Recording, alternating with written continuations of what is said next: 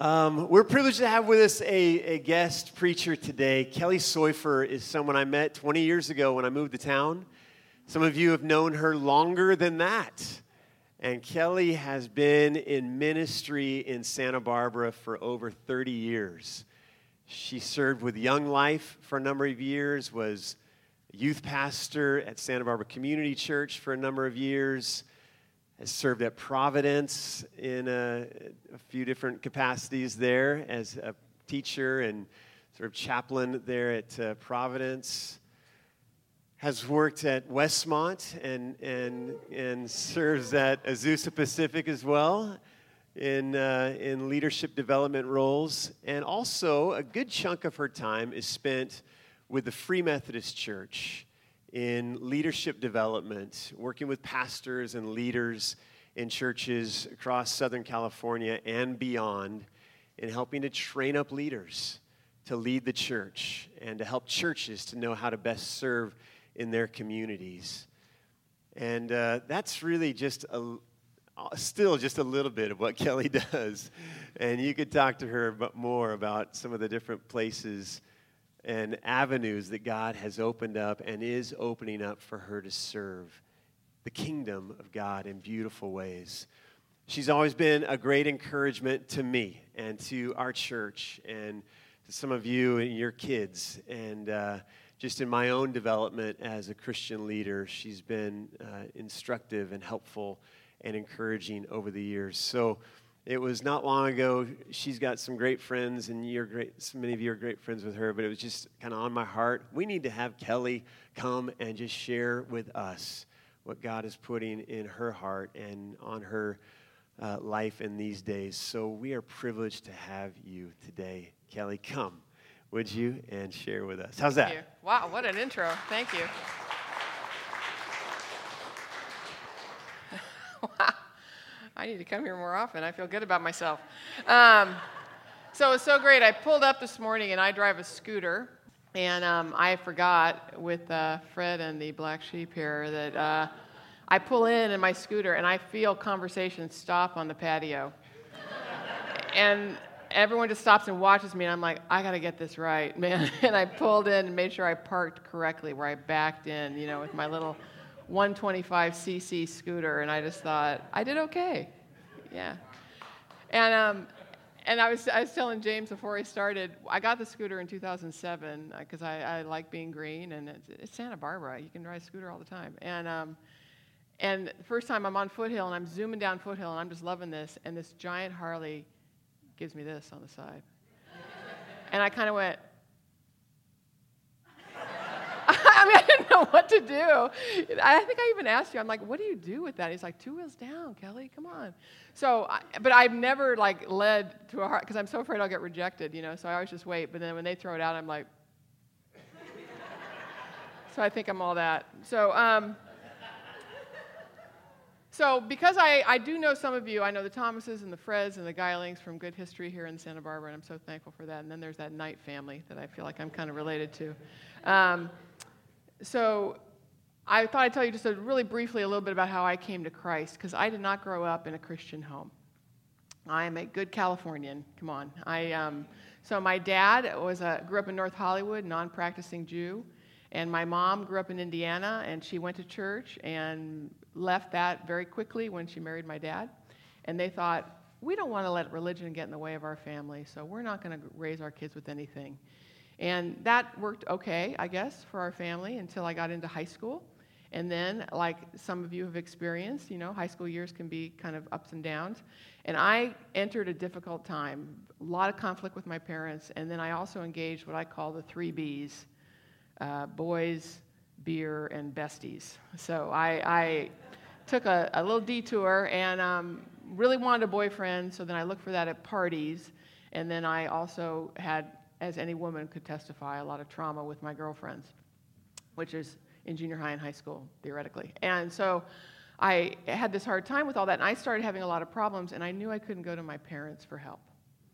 So I thought, where do I go? What do I do? And I started looking around, and I noticed this group of people at my school who were wonderful, and they were really kind to me, and they were Christians. And so I started checking out Christianity. I had no idea what I was doing. And again, there were a lot of guys there, so that was really intriguing to me. And I started going to Young Life. I don't know if any of you are familiar with that, and loved it and got involved. And then I received Christ, became a Christian. And I was pretty perceptive, and I noticed that everyone seemed to have a Bible. And so I thought, I should probably get a Bible. So then I asked my mom, could you please get me a Bible? And she was just, okay. She was bummed. And so she went to, I grew up in Northern California, and she went to the store, I don't know if you're familiar, Gemco, which is like CVS, right? And she went and got me my first Bible. And, whoops, where'd it go? So now, there we go. Save me, Dane. Somebody save me. Thank you. So this is not literally the first one because I ended up giving it away, but this is exactly what it was, and it was the Reach Out New Testament, okay, that she got at Gemco. And it has a lot of photos in the front, which I have no idea why, of like the Vietnam War and things like that. Really confusing. So, but I thought, okay, well, what you're supposed to do when you get a book is you open the cover, right? And you just start reading it, right? I looked in the table of contents, and I got past all these random photos. And then I see there's this book, and it's apparently about a guy named Matthew, because it says Matthew at the top. And I start reading it. And it's kind of like, at the same time I was reading this, I was also reading Romeo and Juliet in school. And whenever you got to a part you didn't like, you're like, yep, whatever, whip, whip, whip, whip, whip, whip. And you whip through that part. But then there'd be a couple really good parts, right? And I would read it, and several sections really blew me away. And I loved it. And my friends had a yellow highlighter, so I got a yellow highlighter, and I started highlighting all the stuff that I liked, and even maybe the stuff I didn't understand, but because it looked good to have it highlighted. And so I kept going, and then I get to, another photo, and then I get to the book of Mark, and then I think, well, Matthew was amazing, great. Jesus is amazing, wow. No mention of some guy named Matthew. That's a little confusing to me, but so I go to Mark, and I read it, and I think, okay, this is going to be great, and I start reading it, and I think, the plot is repeating itself. Like, I don't understand what is going on here. And again, no Mark. What? So I finally thought I should probably ask my leaders what's going on, because it was like Groundhog Day, you know. So then I skip and I go to Luke, and it's the same thing. And then I give up. So I go to my leaders and I say, okay, wow, weird book, okay? So, you know, and then Kelly, you need to be in a Bible study. What's that? You know, so go to the Bible study. And I end up reading my little Reach Out New Testament in 3 months. Blows me away. I cannot believe how good and how amazing it is. And it changed my life. But I had so much to learn. But 2 things caught my attention. Is this going to do it? Yeah. It went back. Oh my gosh, I'm giving everything away now. Okay. So 2 things really caught my attention. First of all, it was the person of Jesus Christ. Amazing. I didn't always understand what he was doing, but he was very compelling to me. There was something about him. It's kind of like a car accident. You know, you can't look away. I mean, there was things that scared me about him, things that confused me, but ultimately I was drawn to him. The second thing that really connected for me was just the way Christians welcomed me, right?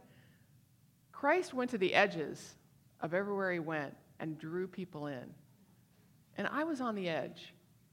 I was lost. And I got drawn in by these people that were welcoming to me. So I really wanted to know Jesus more, and I wanted to be welcomed. Did I have any understanding of what sin was? No. Did I know anything about the Bible? No. Could I check a bunch of boxes? No. I went to church. I put my foot on the footrests that were in front. You know, my friend brought me to Catholic Mass, and I didn't know what I was doing, and an old woman hit my leg. She was mad at me. I never knew what was going on, but it didn't matter because I still wanted to be around Jesus.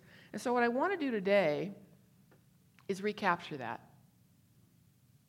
I want us to go back to the freshness of that time in my life, and I hope for many of you, of the wonder of who Jesus is himself. Because I think sometimes we're losing that. And so we're going to do something a little different. I imagine that normally someone comes up here, they preach for about half an hour, it's pretty great, you take a couple notes, and you're like, boom, got it.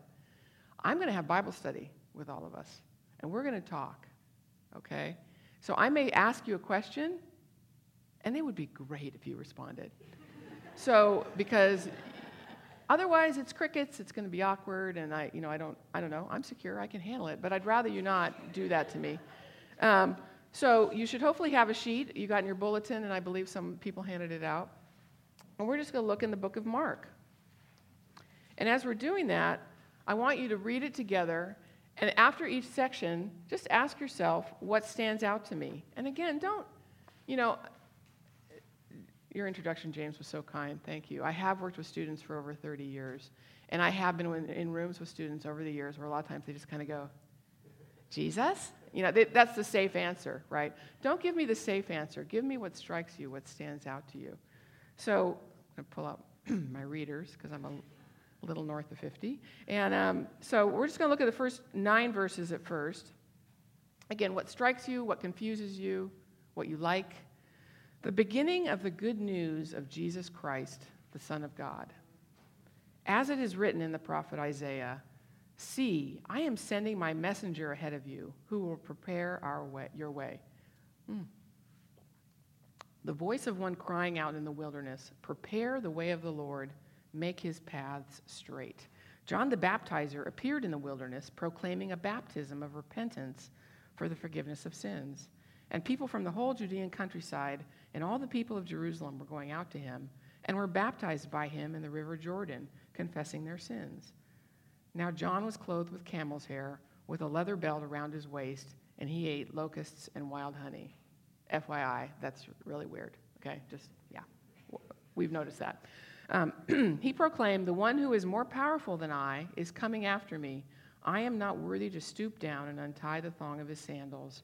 I have baptized you with water, but he will baptize you with the Holy Spirit. In those days, Jesus came from Nazareth of Galilee and was baptized by John in the Jordan. What do you see? What do you notice just right away? Anything strike you? Go ahead and you can just raise a hand.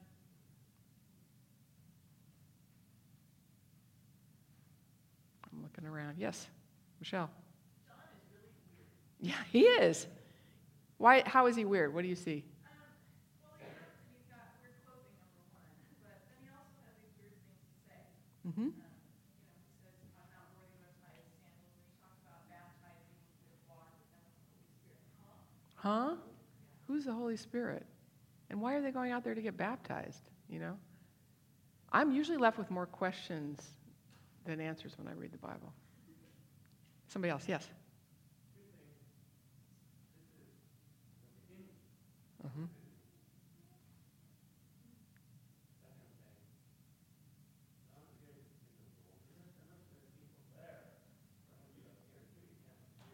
Yeah. Mm-hmm. Yeah. Confusing. Beginning of the good news. Perfect. That should draw us in. What good news? That's interesting. And it's just starting. Yes.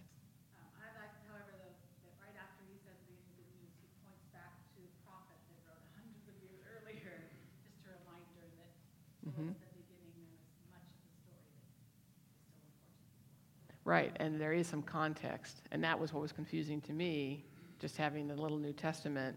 What's in Isaiah? I mean, again, the questions go on and on, but I had lots of time to learn. But good. Great. What else? Yes. All this baptizing. Yes. 6 times it's mentioned in those first 9 verses. That's powerful. So in Hebrew writing, when something is repeated, we say good, better, best when we want to improve something.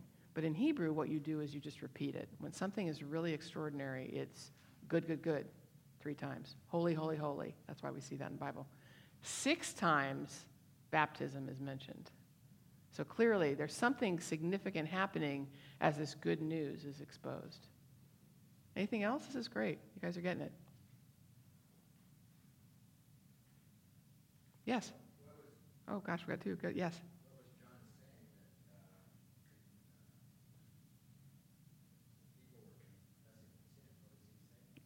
Exactly. I want to know more. What was he saying? We're going to see Jesus do something and people respond. We don't know the details. I mean, the gospel writers do not give us much to go on, but just enough to make me, it's almost like little breadcrumbs trying to keep moving me. Yes?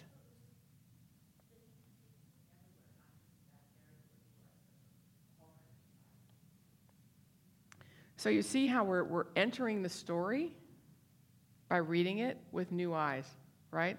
Just for the sake of time, let's keep going, verses 12 to 15. And the Spirit immediately drove him out into the wilderness. There it is again. He was in the wilderness 40 days, tempted by Satan, and he was with the wild beasts, and the angels waited on him. Now, after John was arrested, Jesus came to Galilee proclaiming the good news of God and saying, the time is fulfilled and the kingdom of God has come near. Repent and believe in the good news. What do you see there?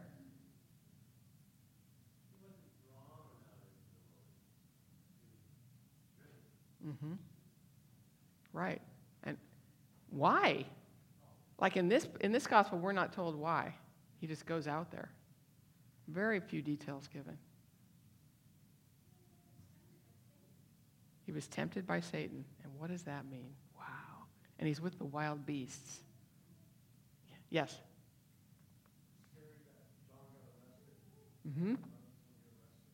And he gets arrested, and we don't know why. But clearly there's something. I mean, this is the guy that had just been doing all this stuff in the desert. Wow. So the tension's building in the story, right, if we're paying attention. See how so quickly we kind of tune out and we just read it because we've read it for years? But if you read it, just really anticipate it. This is a great story. What else?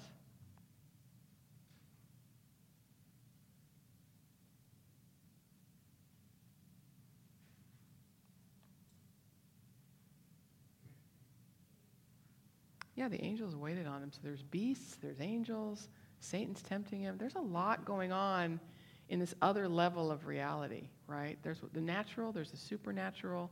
There's a lot going on here that we want to pay attention to. Okay, let's dive into verses 16 through 20. As Jesus passed along the Sea of Galilee, he saw Simon and his brother Andrew casting a net into the sea, for they were fishermen. And Jesus said to them, "Follow me, and I will make you fish for people." And immediately they left their nets and followed him. He went a little farther. He saw James, son of Zebedee, and his brother John, who were in the boat mending the nets. Immediately he called them, and they left their father Zebedee in the boat with the hired men and followed him. We'll stop right there. What do you see in those verses? Yes? I'll make you fish for people. Yeah. What the heck? Fish and they sell them or eat them. So people sell or eat them. You're right. I mean, fish for people? That's not a marketing line that I would use. Hey, come fish for people. Yeah, but that's what he calls them too. Yeah. What's he going to do with that? Great. You guys are so easy. This is fun. Yes? That they left and followed him kind of like zombies, like they just dropped what they were doing. Kind of. And they left their dad in the boat. I mean, can you imagine if you're a dad, you're doing the work, and the kids are like, later, I mean, yeah, fascinating. Like zombies. It's okay. You can say that in church. It's okay. It's great. I like it. What else?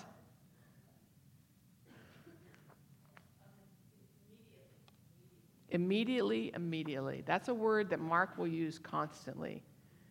I'll show you that I went to seminary. In the Greek, that's euthus. Okay, so what that means, he's wanting to capture this. There's one thing after another. Remember, the Gospels are trying to capture 3 years of his life and ministry in a short amount, in 16 chapters here in Mark.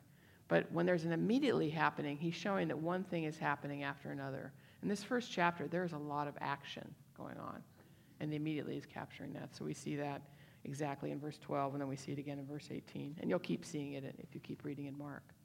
Anything else? Jesus likes fishermen. Yeah, but he's not one, but he wants to hang out with them. It's good. And he wants them to fish for people. So they drop. I want to know why. Did he know them before? Because we don't know that. And they drop everything and follow him. All he says is, come follow me. And they drop everything. So was it something about him in that moment? Do you see how it's wanting to draw you in to this powerful story? Okay, let's go on the other side.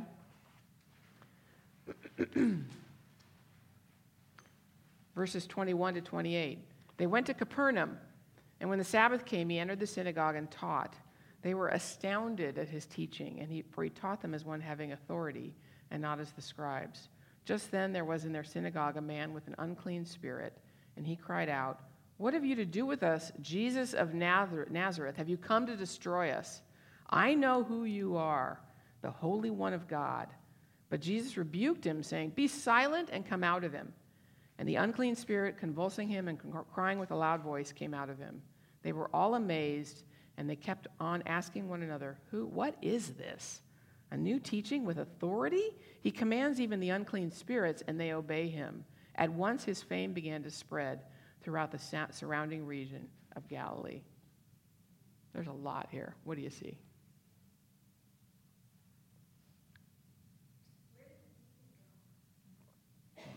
Well, yeah, you kind of wonder. What's an unclean spirit? Remember, I'm reading this as a 15-year-old with no clue. Like, is he dirty? I don't know what that means. What else? What does it mean to teach as one with authority and not as a scribe? What does that look like? Right. That's confusing. Like, there's something about him that they see, and the normal people who teach, they don't see it? Yes. That's where I was going to. Okay. That's an authority to teach. Right. Yes. How did he know it was an unclean spirit? 'Cause he just said, "What have you to do with us? Have you come to destroy us? I know who you are, the Holy One of God." So he's saying he's holy. It's like when Jesus rebukes him and says, "Come out of him." So how Right. did Jesus recognize? Right. How did he know that? And then, amazingly, who's the only one who seems to know what Jesus is in this story? The unclean spirit. I know who you are. Well, that's interesting. Wow. I mean, what a contrast that's going on right now. The ones who should know who Jesus is, don't. The evil ones do. Powerful. Yes.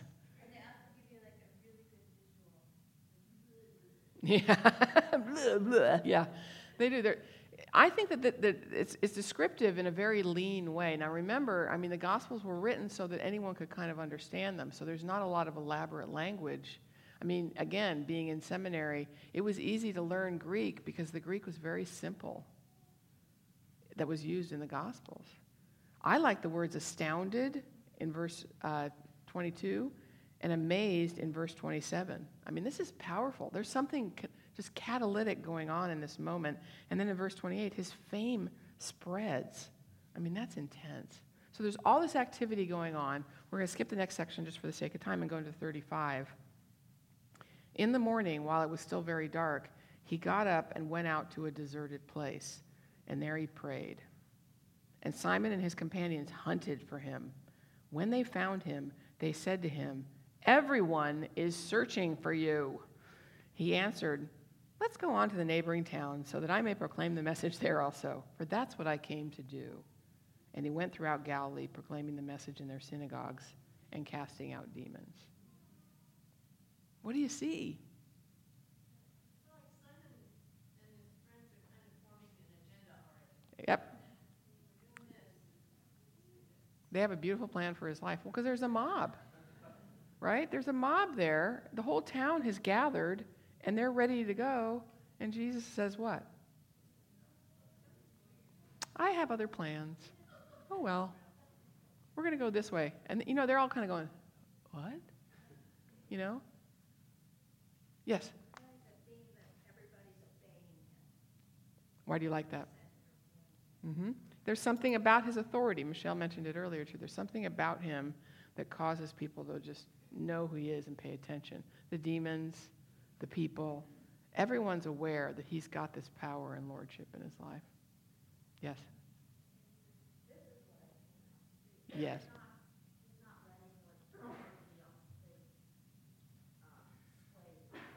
I could just get down right now and hand the microphone over to you because that is a huge point. Yes, go ahead.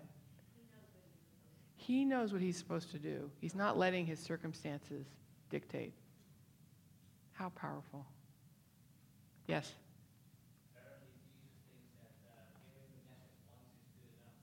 Yeah, right.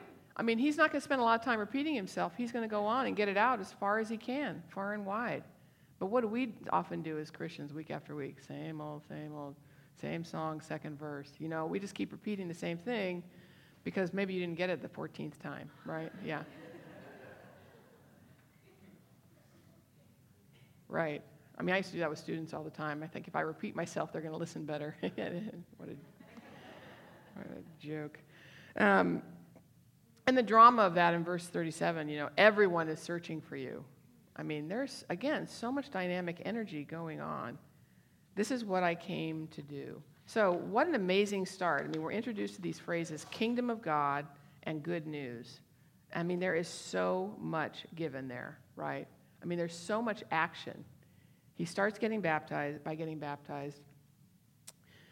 He goes into the wilderness, and he's tempted, which, again, we don't totally know why. He gets to make this big announcement, and then he's supposed to go out and be tempted. He announces the kingdom of God. I love that sound. That's wonderful. Enjoy that, Nate. Then he starts asking people to follow him, and you're like, well, who do you think you are? Okay, special guy. Okay, then he preaches and casts out demons, and he heals them, and then he's mobbed. I mean, it's just boom, boom, boom, boom, boom. There's all this stuff going on. There's so much action. So my question, you know, because I'm up here, I get to tell you is, what do I see? What do I notice? So what I always recommend when we read Scripture is we notice what's happening in the text. Pay attention to that first. Then secondly, you want to ask yourself,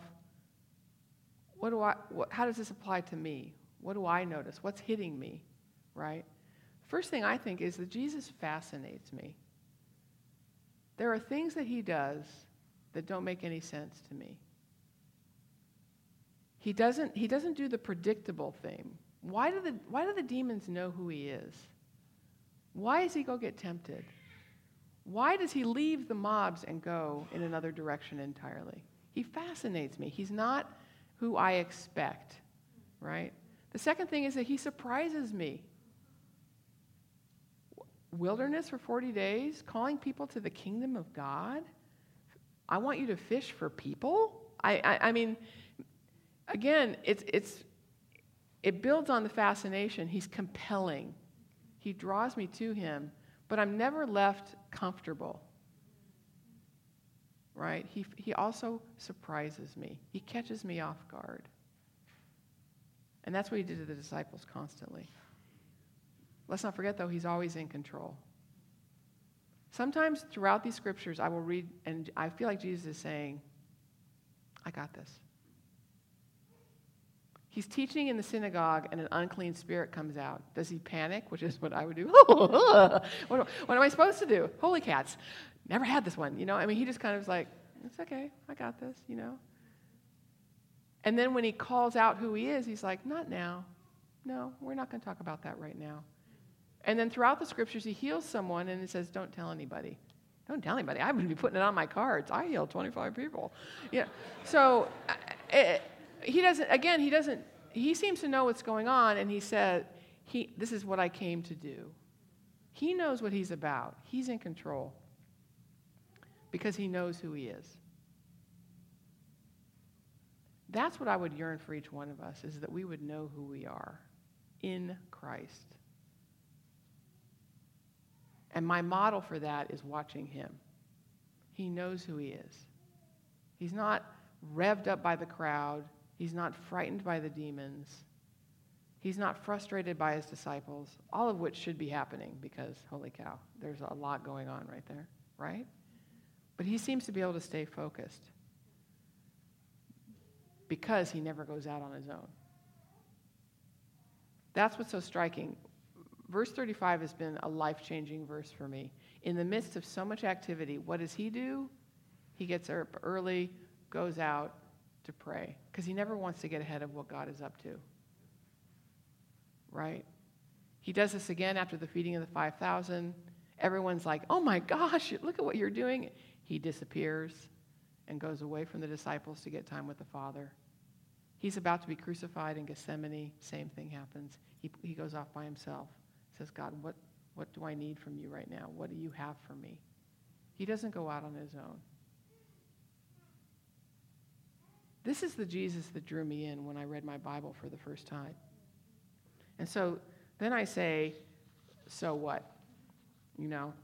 Do I just admire Jesus, which is our temptation, just to look at him and say, what a guy, I like him. I want to be on his team. Or do you say, maybe he wants me to walk in his ways. What does that look like? Here's a quote from Henry Nouwen, who has really struck me over the years, a great writer. The ups and downs of our spiritual lives depend on our obedience. That is, our attentive listening to the movements of the Spirit of God within us. Without this listening, our spiritual life eventually becomes subject to the windswept waves of our emotions. Whatever's going on, do we pay attention to the windswept waves, or do we pay attention to him, to the movement of the Spirit of God within us? That's what I want to learn how to pay attention to and what's happening now. Because for me, what I struggle with is I pay attention to my circumstances. So the first so what would be, don't let your circumstances govern your mission. I know that's easy to say. But that's my goal, is to learn how to listen inwardly to the Spirit of God more than my circumstances, which change day to day. Listen to the Spirit of God more than my emotions, because that's what really undoes me. We do not need to let our circumstances run our lives. I tend to get really buried by the details, by the what ifs. I'm a catastrophizer. I play things out, and I'm like, but this is going to happen. And it actually paid off for me as a youth pastor. I was always able to anticipate, I know if we do that, then one kid's going to slide down, and he's going to break his collarbone. So I need to bring the first aid kit and the phone number of the hospital. I always knew what was going to happen, and unfortunately it often did. And but I can be that way about everything all the time. I can play out worst-case scenarios and be fearful rather than faithful. So I want to learn from Christ. The second thing would be, let Jesus surprise you. Don't just phone it in. We have made Christianity so boring. We make it all about a bunch of do's and don'ts and checking the boxes and behaving. And I don't feel like Jesus behaved all the time, right? I feel like he would do things that were not socially acceptable. But we're so safe. We're so domestic. We just do everything carefully. And I would say that let's regain that sense of wonder about the person of Jesus and what he did when he entered the world. Right? And he turned everything upside down. And I want to be more compelled by him than, again, what's going on around me. Then the last thing would be, sorry that I'm just saying what I just said, but follow his example. Look at that quote on there. I have so much to do that I shall spend the first 3 hours in prayer. I tend to fall into the trap of, I have so much going on, I'm just too busy to spend time with God. And I'm doing a lot of really good, important stuff, so God will understand, right? But if anyone was busy, it was Jesus. We can't out-busy him, okay? And so when someone says, I've just been really busy, I kind of like, we're letting our schedules run our lives rather than us run our schedules. I have so much to do, I need to spend the first 3 hours in prayer. That was Martin Luther. And we're going to be noting the 500th anniversary of the Reformation on October 31st. The church was turned upside down, and this is one of the things I take away from what Luther taught. Follow Christ's example. Be at his feet before we move forward. So we don't need to let our circumstances run our lives. Let Jesus surprise you and follow his example. So I want to end with this. prayer. I read this earlier this summer. John Chrysostom. Chrysostom means golden mouth. And he was a preacher in the 4th century in Ephesus.